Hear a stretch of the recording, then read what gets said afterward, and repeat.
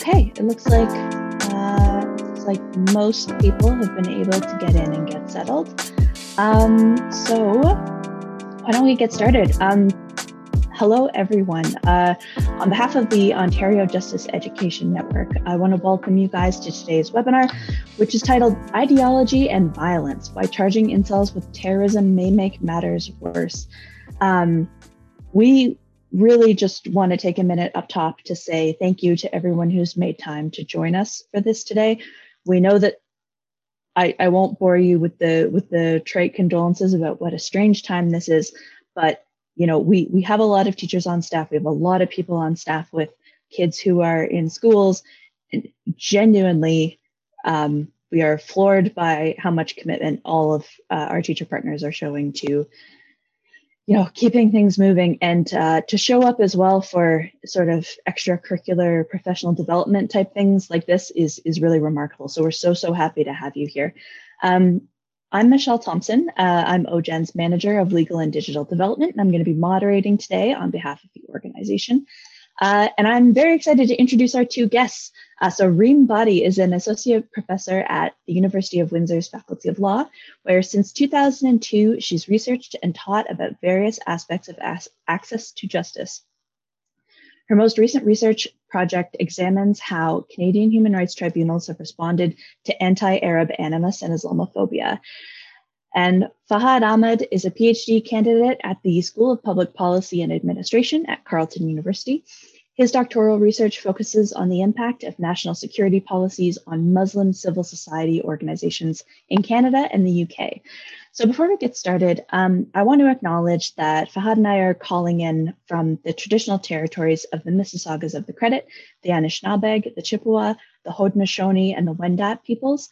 We both live on land that's covered by Treaty 13 with the Mississaugas of the Credit, in which today is home to a huge range of First Nations people, Métis people, and Inuit. This has been my home for most of my life, including the last 14 years. And so I owe my respects to this space. I'd also like to note that Fahad's academic institution, Carleton, sits on the traditional unceded territories of the Algonquin Nation. And so our work is also in dialogue with that history as well. And Reem comes to us today from the traditional territory of the Three Fires Confederacy of First Nations, which includes the Ojibwa, the Odawa, and the Potawatomi. You know, there are always some challenges that we found in figuring out how to do appropriate territorial acknowledgements for online events where people are calling in from all over the place. And I know from looking at who's registered for our webinar today that you in the audience are across Ontario as well.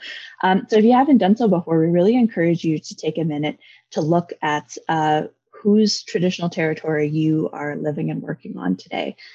It's a really important part of the work of reconciliation, and it's something that we're taking really seriously as an organization.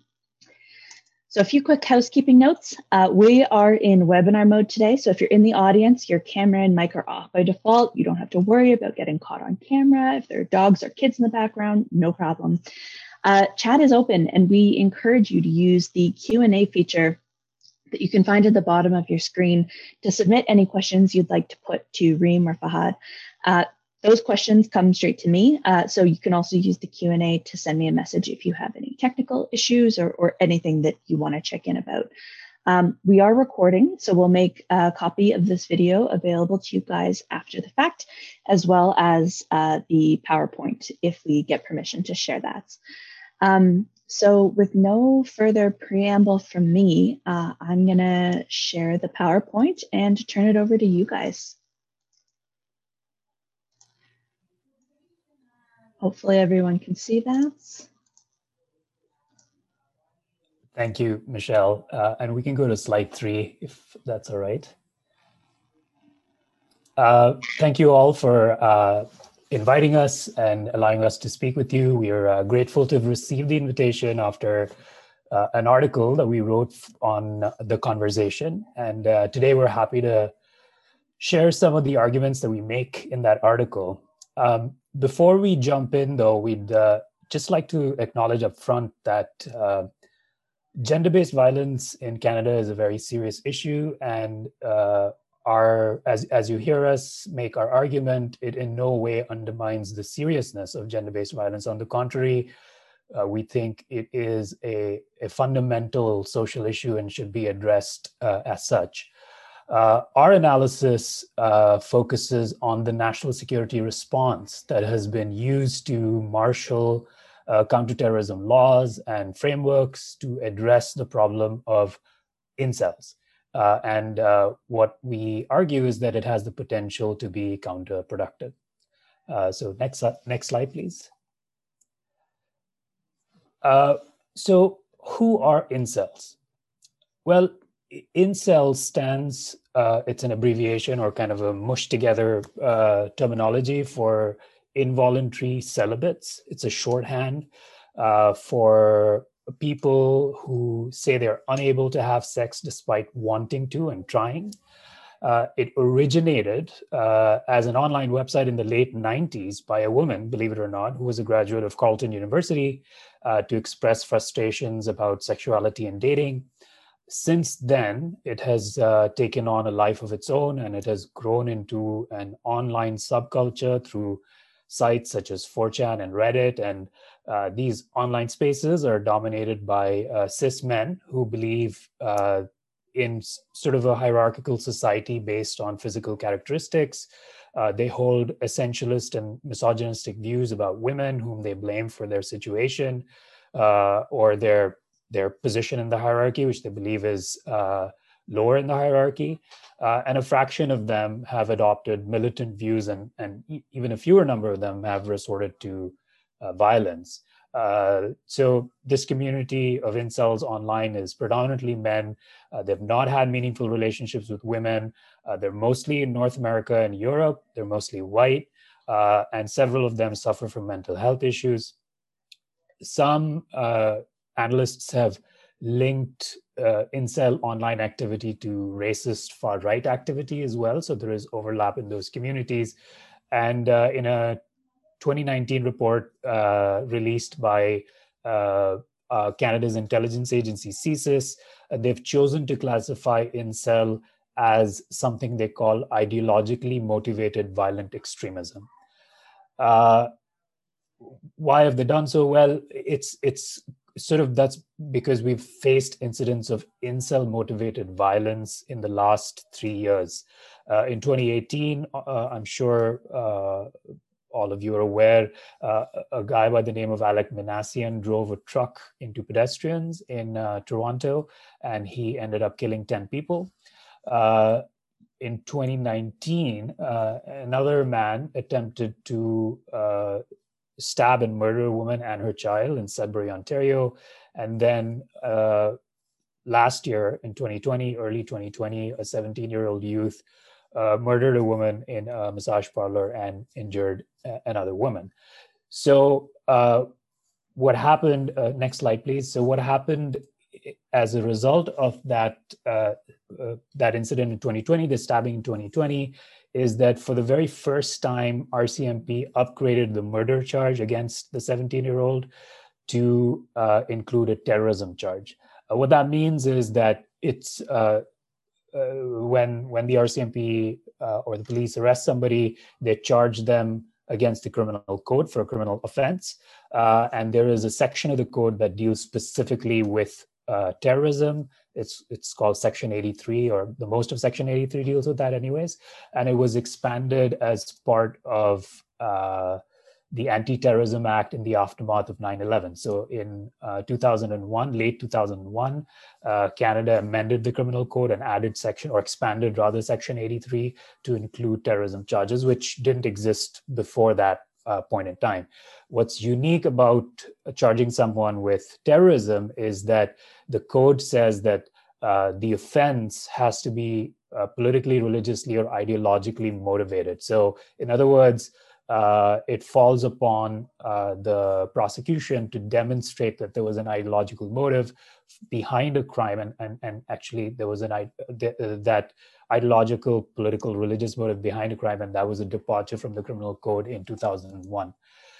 So why is this arrest important, or why is this an inflection point, let's say, in terrorism charges since 2001? Well, first, it's because it's the first time that any country, any Western country, has charged an individual for incel-related terrorism.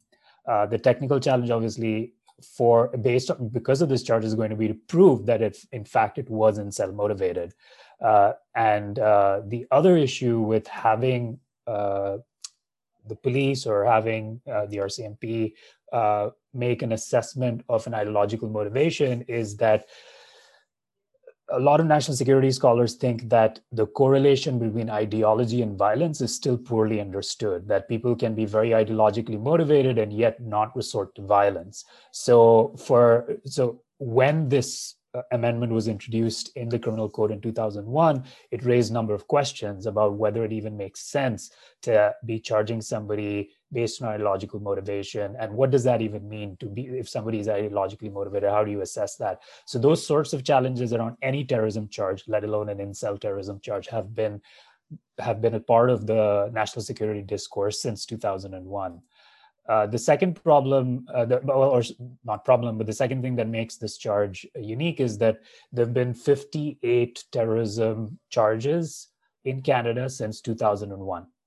56 of those 58 charges have been related to what is called, quote, Islamist violence. And what that means is that they have been deemed to be, the individuals who've been charged have been deemed to have been motivated by a Islamist group, or a group that claims to be motivated by a kind of Islam that resorts to violence, to put it very crudely. I mean, there are a certain set of groups that are called Islamist groups that, most Muslims will tell you that it has nothing to do with Islam, but the way that these groups are named and the way in which they are classified is that there is a correlation made between religion, which is part of this code, and between violence. And so that again becomes a kind of a linkage which is problematic for obvious reasons, that it criminalizes entire Muslim communities.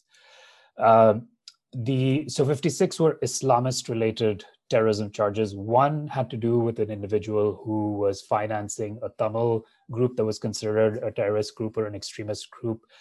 And the 58th is obviously this particular charge. So it's pretty unprecedented, this incel-related terrorism charge.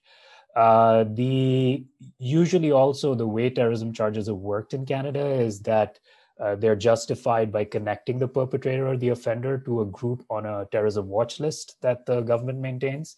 And in this case, obviously, this individual is not affiliated with any group on that watch list. Also, it should be noted that when Alexandre Bissonnette shot and killed people in the Quebec City mosque shooting, or more recently last year when an individual by the name of Corey Hurren, he was a man who rammed a truck with firearms into the gates of Rideau Hall in Ottawa. They were both, for example, not charged with terrorism. And so what this says to us also is that law enforcement themselves, or certainly the RCMP, which takes the lead on terrorism cases, is being selective about whom they charge with terrorism. In fact, they take a "I know it when I see it" approach. And as I said earlier, what that has disproportionately done is it has criminalized Muslim communities, or seen Muslim violence as terrorism and other forms of violence as not. And from an academic viewpoint, a sociologist by the name of Lisa Stempnitzky has written this excellent book, which reminds us that terrorism is actually a social construction that is made by terrorism experts and by policing agencies. And when somebody is charged with terrorism, it's not so much a technical issue, but much more a commentary on the legitimacy and the morality of the violence that they're charged for. So I'll stop here and I'll hand it to Reem. Thank you, Fahad. So as Fahad noted, after a murder in 2020, and the name of the woman who was murdered is Ashley Arzaga, The RCMP provided two arguments to support the expanded charge to include terrorism. First, they said that the expanded charge would advance equality. And by equality, they meant on two scales, for religious and racial equality. And so charging an individual who is associated with a group that is not connected to the Muslim community was supposed to signal a shift away from disproportionate targeting of the Muslim community. And then taking a stand or appearing to take a stand on violence against women through this means was supposed to signal that misogyny and violence against women would be taken seriously. The RCMP, on the date that it decided to expand the charge, released a statement that included this line: terrorism comes in many forms, and it's important to note that it's not only restricted to particular groups, religions, or ideologies. So in other words, they were signaling that part of the reason why they made this charge was because they would lessen the Islamophobic impact or perception of anti-terrorism legislation. And a number of academics and commentators agreed. Kent Roach, for example, who is a national security expert at the Faculty of Law at the University of Toronto, had this to say, quote, "One of my concerns is coming out of 9/11 is that there's been a sense that it's only terrorism if it looks like 9/11. So that was on the Islamophobia side. But the argument was that this expanded charge would also bring forward equality for women, because it would indicate that the state would take all of the tools at its disposal to protect women from violence. And so one of the commentators, for example, put it this way: it's important symbolically for the state to indicate that it will apply terrorism laws wherever they feel that they can prove their case beyond a reasonable doubt. Beyond the equality argument, the argument was also made that by allowing terrorism charges to be brought forward in these kinds of cases against incel, the police and national security agencies would then have a broader range of tools at their disposal that would deter or prevent violence like this happening in the future. And these tools would allow them to not only bring charges, which would have a deterrence effect, but they could also use things like enhanced surveillance. And ultimately, the argument went, keep us all safer, but in particular, by focusing on incels, reduce violence against women. So next slide, please. So we respond to this argument, as Fahad has said, or these arguments, not by suggesting that the goals of equality and prevention of violence against women in particular are not important goals. Far from it. What our arguments break down into three categories. And we say first that the idea of expanding terrorism as a tool against to be used against incels to prohibit or deter violence against women does not advance the goals of equality and security. We also worry that those who pick up these arguments are not fully considering some very worrying trends in counterterrorism. And then finally, we say that there's a concern about diverting both resources and attention away from more productive responses to violence against women. So I'll quickly go through some of these arguments, and Fahad will take some and I will take some. And then we're hoping that we have time for some conversation or questions. Next slide, please, Michelle. So the first argument that we make against this expanded application of anti-terrorism laws and strategies is rooted in response to the idea that expanding the definition actually makes things better for Muslim communities, because they will no longer be the disproportionate target of anti-terrorism. And here what we point out is that treating two groups badly is not the answer to discrimination. And this is sometimes in law referred to as equal graveyards, creating equal graveyards for two different groups. And what we argue is that charging incels only covers up the problem of Islamophobia, and it diverts our attention away from some of the questions that we need to really ask if we are interested in reducing Islamophobia in society. And these are questions like, why is there Islamophobia? How does civil society respond to the problems of Islamophobia? Where does Islamophobia exist? To what extent is it actually manifest in the institutions that we are empowering to fight Islamophobia? So our point here is that basically this kind of an equality argument that's directed at the conclusion that expanding the definition of anti-terrorism reduces Islamophobia is really just an illusion. It only just creates an illusion of equality. Next slide, please, Michelle. The other argument we make, or another argument we make, is that in fact, directing our attention to what we know about incels and what the experts are saying about what we need to do in response to their violence, both at an individual and a group level, we would not come to the conclusion that anti-terrorism laws and adding terrorism charges to the murder charge that was already directed against the individual who killed Ashley Azara is the way to go.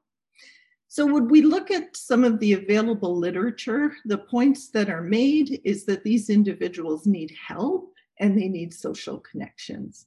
And that confrontational responses, and we categorize anti-terrorism labeling or as a confrontational response, only fortifies the group's belief system, or the belief that they are actually victims of society and social relations. And one of the experts in this area has said that building awareness of the availability of social services in a way that's anonymous, accessible, and as free from stigma as possible is an important first step. So, of course, labeling incels as terrorists stigmatizes them and isolates them further, which is exactly the opposite of what the experts tell us we need to do. Next slide, please, and I'll turn it back to Fahad. Thanks, Jim. So the other concern that we have with allowing the RCMP and CSIS, which are the two main institutions that lead terrorism investigation on the enforcement side of things and investigation side of things, is that just to back up a little bit. So the RCMP is the federal police. It has a federal mandate, and many small communities across Canada contract out policing to the RCMP, but the RCMP also has the responsibility for national security. And so pretty much any national security investigation, the RCMP is involved. The other agency, CSIS, which is Canada's intelligence agency, its job, at least until recently, was intelligence gathering.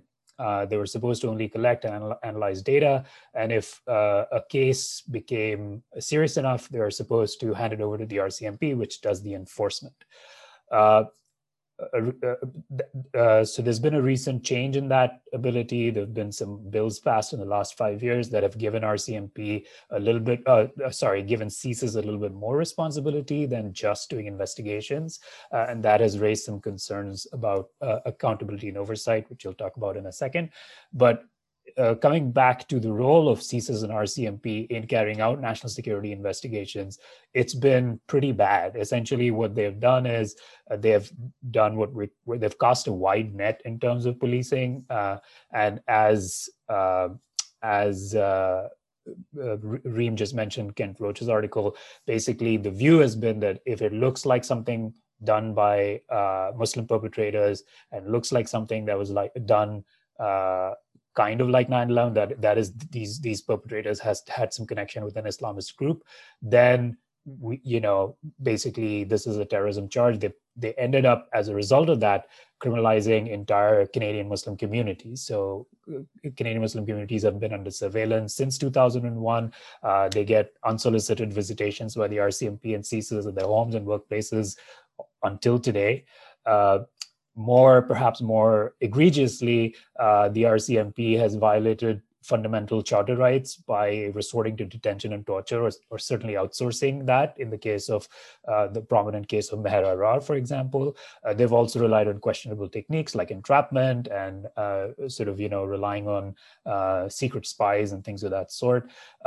Also, these are the same institutions that have once upon a time carried out surveillance of individuals and groups, including feminists, and they still continue the surveillance and monitoring of Indigenous protesters, anti-pipeline protesters. Once upon a time, entire LGBTQ communities were under surveillance and investigation by the RCMP. Anti-capitalist activists are still looked upon as a threat to the peace and order of Canada. And so these things make us ask some questions about the seriousness of these institutions to really tackling gender-based violence. And of course, we know that within these institutions, the culture is rife with misogyny and bullying and racism. We know very little about CSIS. All we know is based on cases that CSIS employees have filed against CSIS. And as a result of what we learn from the court hearings is what we know about CSIS. But with the RCMP, they've been, I encourage you to just Google RCMP problems, and there's a Wikipedia entry with essentially you could spend a week going over it. And several of those issues have to do with sexual harassment within the RCMP. Next slide, please. So the other issue with these institutions is the accountability. So, typically CSIS has operated with almost no oversight. There is an oversight agency, but it's very weak. It has no ability to enforce anything. It can only make recommendation or advise things to the government. There have been some changes in that regard in terms of establishing a larger oversight agency that will now oversee what happens at the RCMP, CSIS. There's a portion of CSIS that does sort of the technology and intelligence gathering, CSE, that agency, and CBSA, which is our border agency. So despite those developments, I think just in terms of the resourcing of the oversight agency and the mandate given to that oversight agency, it's unclear that this will necessarily allow us to see changes in the way that these institutions work. Also, if you all have been reading the news, you know that the RCMP is a pretty rigid organization. It's reluctant to change. You all may have heard Commissioner Luckey essentially deny that there's systemic racism in the RCMP. And part of it has to also do with the fact that the RCMP is essentially paramilitary, or its origins is that of a paramilitary organization that was created to repress Indigenous uprisings when the Canadian settler colonial state was being established. So there is some sort of continuity in the way the RCMP is set up from that history that we simply cannot disconnect.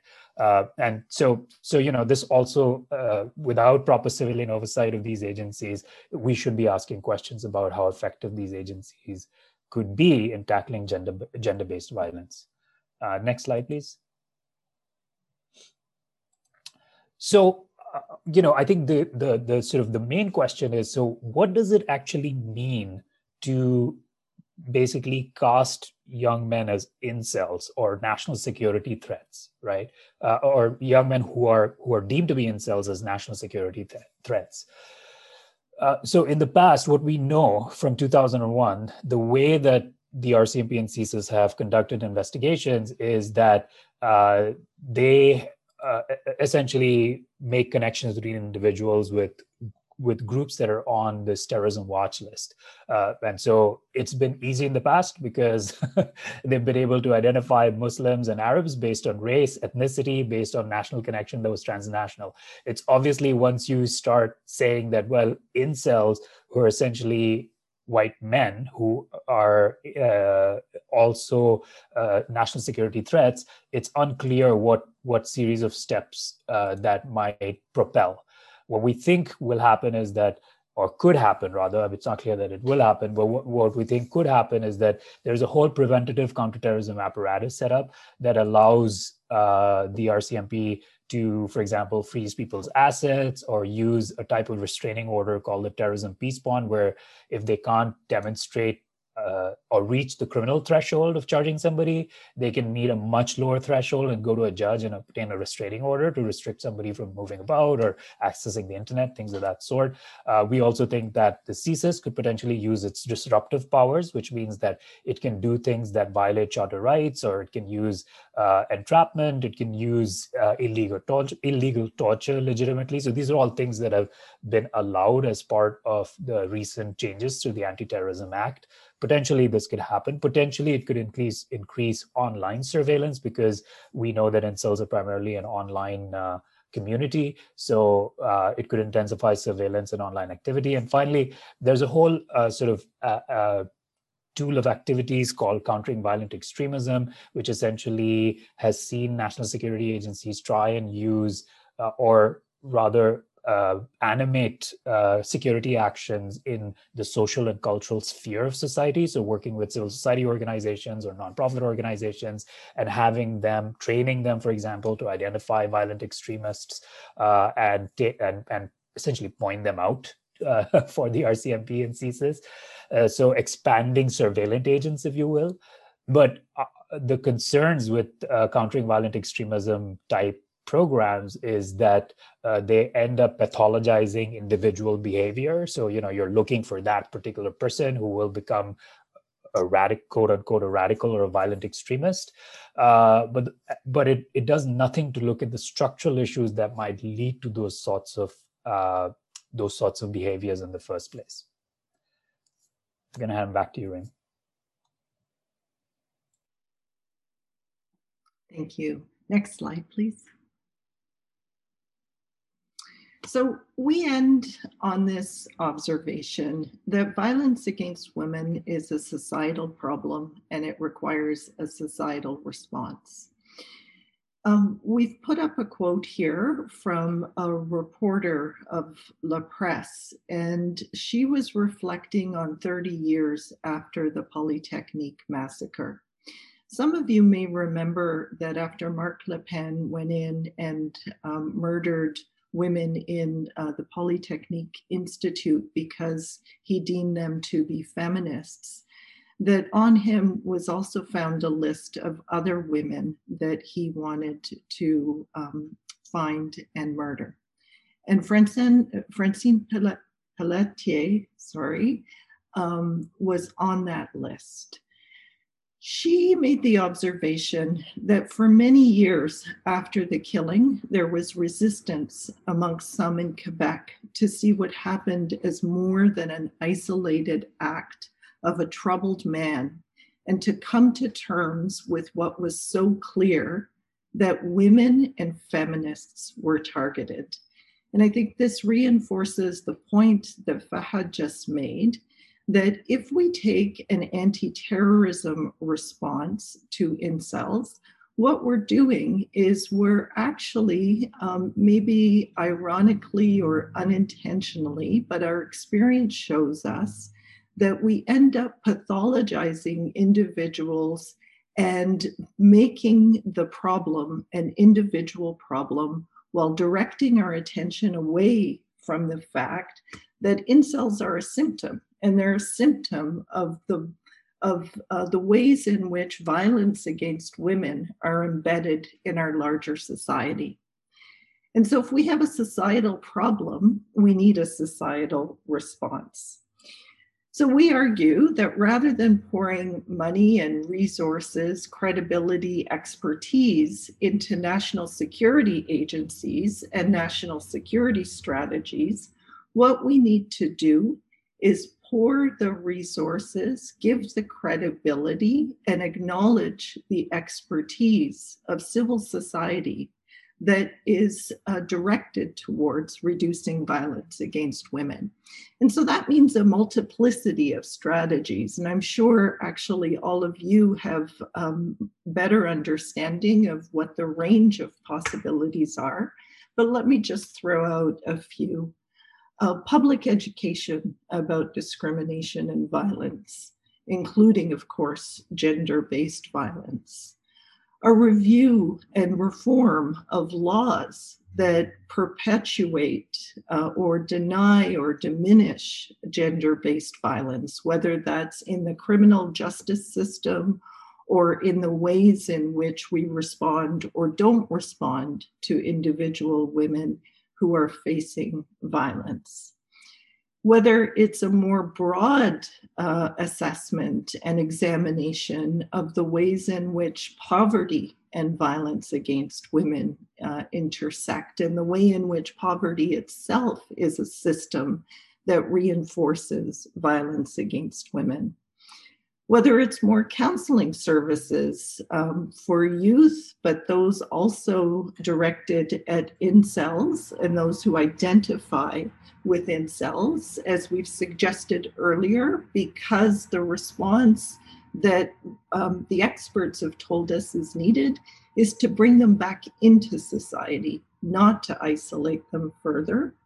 Or whether it's more funding for schools and teachers and the sites in which young people and others come together, and the places in which connections can be made. So our main message, I think at the end of the day, is that equality, including equality for women and prevention, including prevention of violence against women, means prioritizing a non-security response. And by a non-security response, we mean a response that prioritizes funding and empowering a broad spectrum of civil society and experts outside of what we think is a deeply problematic set of national security agencies and responses. So thank you very much. Thank you for listening, and we look forward to your questions. All right, so I invite anyone who has questions or comments for our guests to drop them in the Q&A. I have a quick one for you just to give people a minute to get typing. What sort of response did you get to this article in general? Did you hear from other academics or other experts or from the public? Fahad, I don't know what response you got. I didn't actually get anything directly. I had a few students who wrote to me and who said, but what about the problem of violence against women? And so it was actually that response, that question, that made us realize that when we speak about this topic, we need to put up front that we are not in any way dismissing that problem, that our main point is that these are strategies that are ultimately not going to help in alleviating violence against women. I think that there were some folks who were associated with CSIS who didn't like our article, but not necessarily because of the particular arguments that we were making, but specifically about the arguments that might have been related to institutional trustworthiness and the lack of the accountability structures, and pointing out how history suggests to us that these are not institutions, symbolically or otherwise, who we would want to entrust with this very important task. Did you get anything that I'm not aware of? No, the only thing, I think you know this, Reem, but we got maybe a comment for our article. So the conversation allows you to make comments. And I guess the question like one of the things we took issue with was the expansion of national security agencies operating before charging somebody with a charge, or essentially before the investigation reaches the threshold where it starts, they start building a case for a criminal charge. So like way before that, which is called preemption in sort of the academic terminology around terrorism cases. And there's a lot of interest in preemptively acting. So acting today so that you might prevent a future event of terrorism. And the problem that we lay out with that is the future is essentially an unknown. And what you're trying to do is trying to develop techniques of security governance to manage something that's an unknown, because we actually don't understand, as I said. Sorry, we actually don't. Let me just find out what's going on there. I think that's Nat. Okay, sorry. I'll try again. Sorry, Yeah. should be sorted.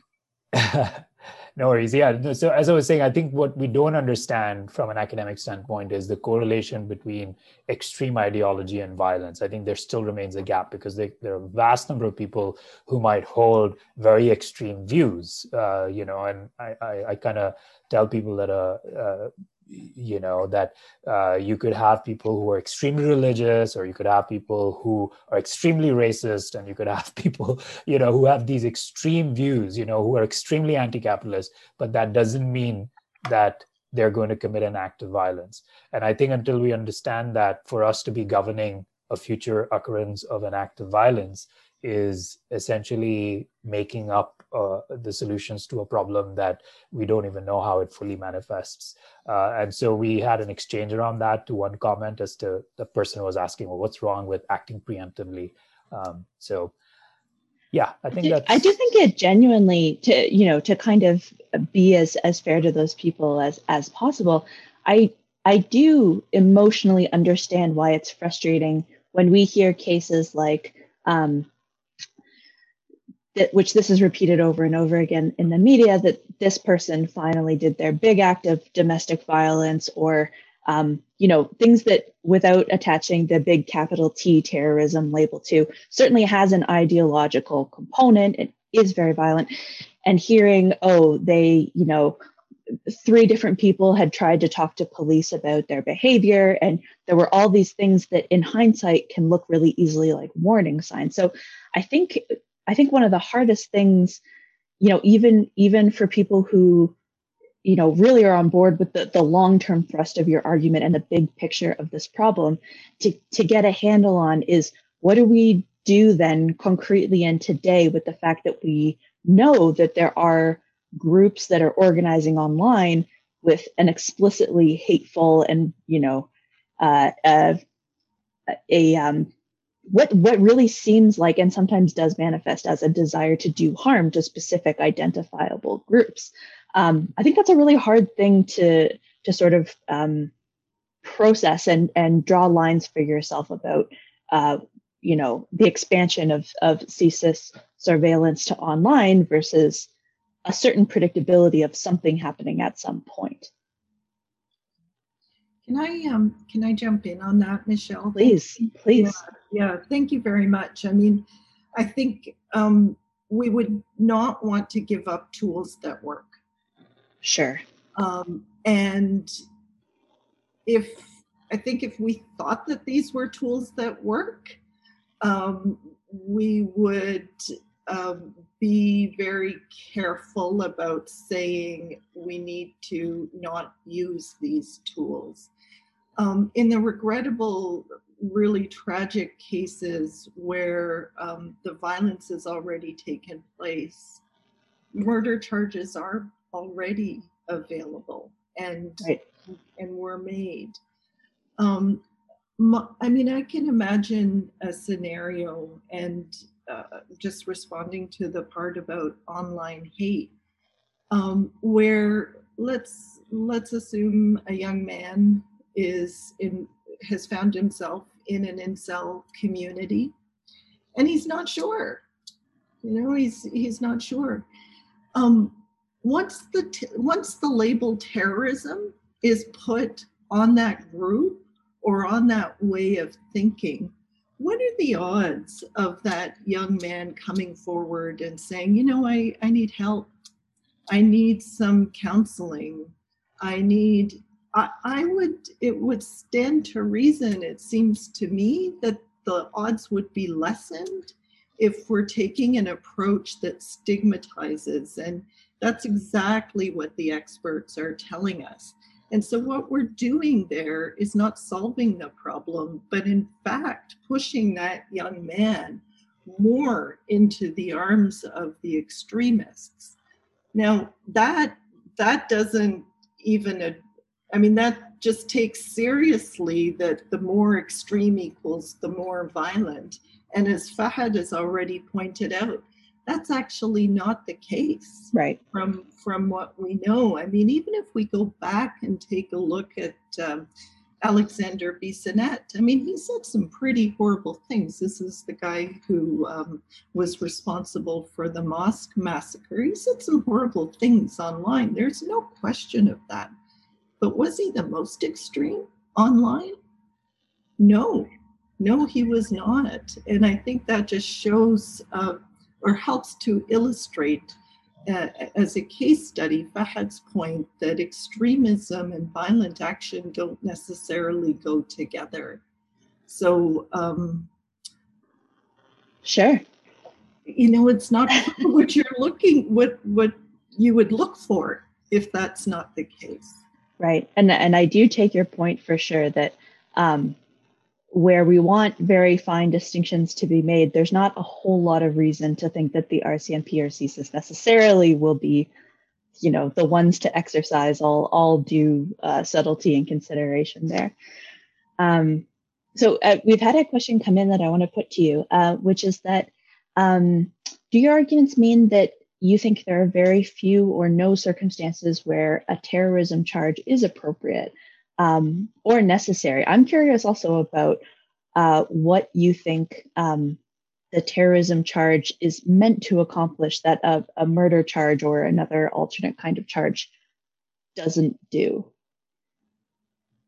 So is that question specifically in relation to incel or terrorism charges more broadly, like the concept of terrorism? I think this question is would you take the position that there are essentially no circumstances in general, writ large, where terrorism makes sense as a charge? Fahad, I'll let you jump in. I have something to say, but I took the last one, so I'll let you jump in and then I'll add my 2 cents. Yeah, sure, certainly. I think what we are, well, this article was the argument is around sort of the appropriateness of a terrorism charge relating to an incel-related case, right? So specifically, we were talking in that context, and we were drawing upon what we've observed since 2001, since terrorism charges were made available in the criminal code. So just a few things to sort of, keep in mind, or a few considerations, I think that would, it's almost impossible for us as people who don't have information behind each case to be able to, definitively say whether this case was appropriate or this case was not appropriate. There's a lot of secrecy shrouded around national security investigations. So number one, I think what a lot of civil society organizations, especially I can tell you my research is on Muslim civil society organizations. So what they've been demanding is more transparency. So when, for example, we are told in the public terrorism threat report that is put out by Public Safety Canada almost on an annual basis, that, hey, the most pressing terrorism threat we have is X, we're told, well, what are the numbers? How does this threat compare, for example, so a long-standing argument that the Muslim community has been making is, how does this threat stand in comparison, for example, to far-right extremism? Because there is a lot of research done on far-right extremism that suggests that back in 2015, Bart Perry, who's a a criminologist in Oshawa, wrote about how there are at least 100 armed right-wing groups in Canada, but they have not been thought of as a national security threat until very recently. And so those types of questions need a bit more transparency. The second thing I'll say is that, in fact, yes, terrorism is a discourse, that it is not so much, it's not to say that terrorism doesn't happen or terrorism charges shouldn't be laid, but it's more to say that who tells us what is a terrorism charge matters. And like the two examples that I get, for example, Alexandre Bissonnette was not a terrorist because we were given a bunch of technical reasons as to why we couldn't lay a terrorism charge on him, or the gentleman who rammed Radio Hall with a truck full of explosives was not a terrorist. So whereas it's very easy to say that Meher Arar was a terrorist or a member of Al-Qaeda, because of which he could be sent over to Syria for detention and torture, and that is okay. That mistake is okay. So the question for us then starts, and what we've observed is that there's a lot of, people say implicit bias, but I'd go so far as to say there is structural bias in the way that the counterterrorism systems have been set up. And they've been structurally biased to see certain people, certain groups of people as terrorists. And that, I think, is something we should take issue with. So I'll just stop there, I think, and back to you, Reem. Yeah, what I wanted to add here is that what's significant is that after September 11th, we changed our approach to terrorism. And that's where I think we went wrong. So like Fahad, it's not that I think that there is no such thing as terrorism or a terrorist act. But before September 11th, what we did was we focused on the act. So for example, we defined a bombing of a public building or a railway as a terrorist act. We didn't focus on communities. After September 11th, we went from what was called a functional approach to a stipulative approach, where we stipulated that certain communities were higher risk. And that's where I think we went wrong. And we went wrong for a number of reasons. Is when we stigmatized those communities, but then once we directed our attention to them, we actually then missed other forms of violence. And we start playing catch up then, like, oh, we better go after this community now. So white supremacists, as Fahad has said, didn't receive the attention because they weren't stipulated to be part of the problem, even though in reality, they are part of the problem. So I think that would be my answer, is that we need to go back to an approach that focuses on the conduct rather than suggests that certain communities are particularly at risk. And the risk there is that we miss some of the really problematic conduct. Right. What you've been talking about in terms of the stipulative approach, which that distinction in that language really, I think, helps clarify something about the difference between those approaches. So I appreciate that history.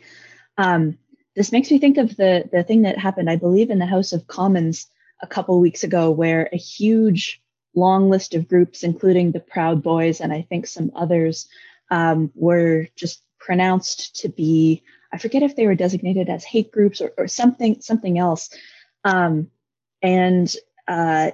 It's interesting to think about that action in light of the possibility that opens up a whole bunch of other terrain for potential surveillance actions and police and all the kinds of things that you're talking about here.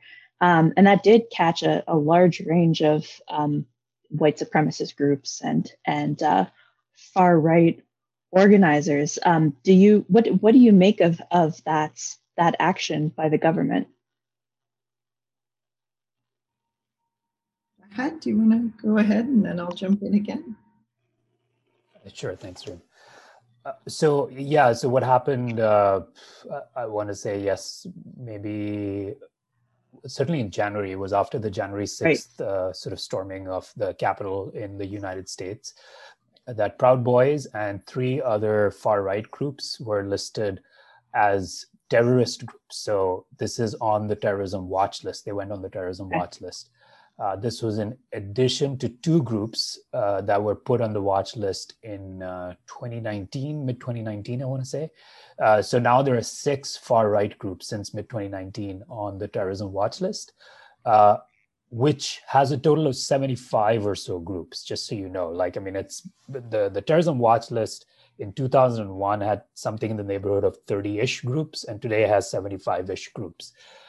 I should also note that in addition to adding the 4 far-right groups, there were like 9 or so Islamist groups that were also added to the terrorism watch list. So the terrorism watch list is predominantly Islamist groups. Now, some of these are, I mean, we don't have to get into sort of the discussion of whether these groups are legitimately placed on that list or not.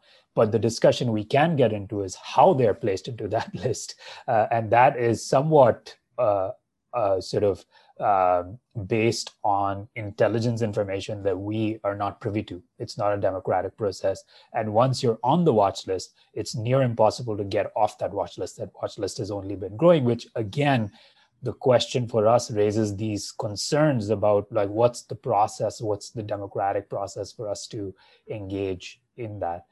The second thing to say is that with placing Proud Boys on that list, all of the arguments we made about the incel stuff, like using the preemptive techniques, using countering violent extremism programs, all of that would now apply to far-right groups as well. And in fact, are being applied to those groups already, albeit to a much, much smaller extent than they're being applied to people who are suspected of being part of an Islamist group. That's still very much the central focus of RCMP national security investigations. But with all of this, I think it comes back to the last point that we made, which is like, how do we want to address these problems, especially the kind of problems that we think lead people into violence eventually, right? Like, do we want a security, a sort of a carceral response, or do we want to take a societal response and a long-term view of how to really address these issues within the different systems and within the fabric of our society? And I think, at least, my view very much aligns with sort of the view of the protesters who've been calling to defund the police, which is essentially an idea that says that, hey, we should be investing more in education, in social support and counseling, and sort of non-policing, non-security functions of the state, rather than policing and security functions of the state. And it's more about kind of how do we think these types of problems, violence, offense, will get solved in society, altogether. Yeah, I don't have a lot more to add. I think Fahad has covered what I wanted or would have said.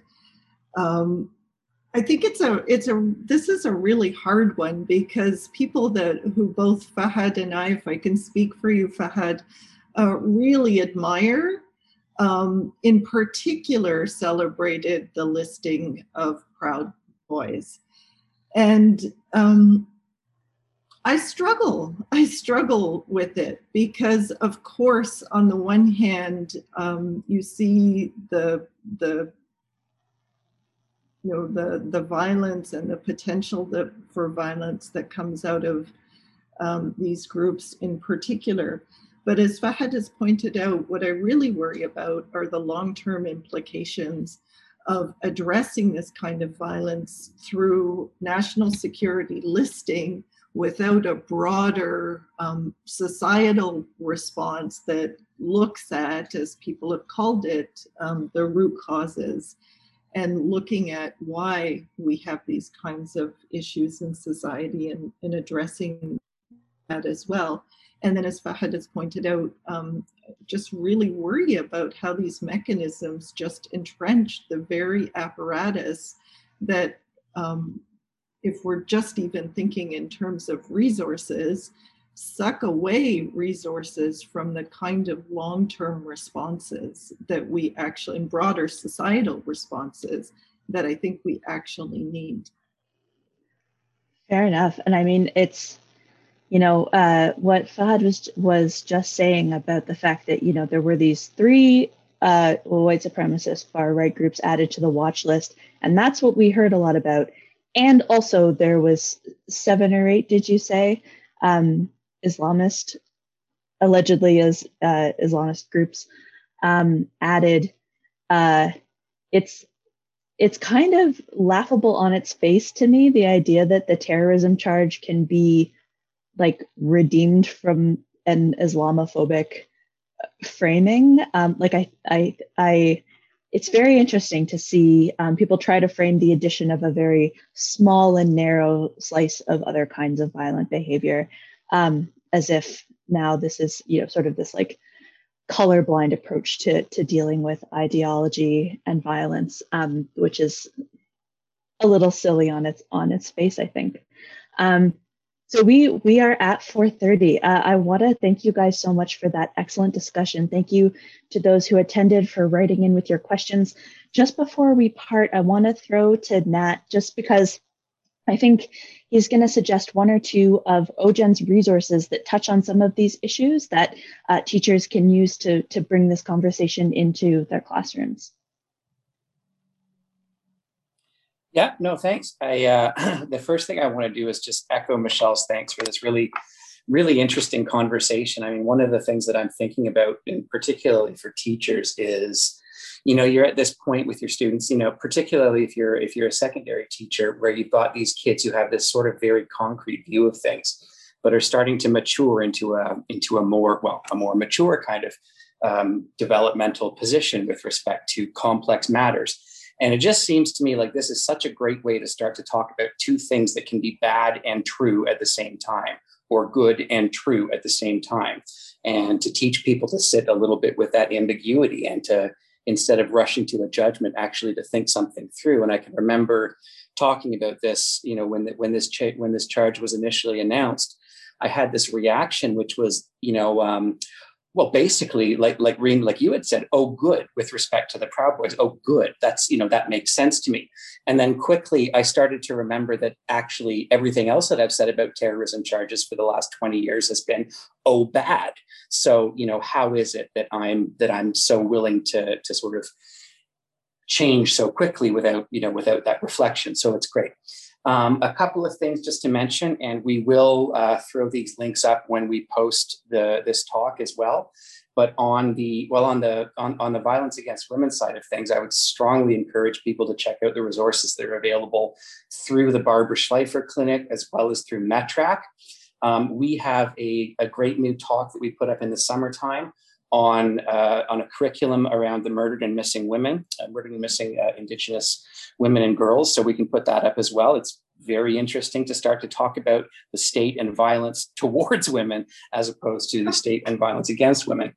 On the terrorism end of things, I think we have a number of things on Canada versus HARCAT. So I'll say, first of all, anybody who hasn't done this should immediately get a hold of a good documentary called The Secret Trial 5, which is about 5 Muslim men who were charged with or held without charge for a total of like 30 years between them.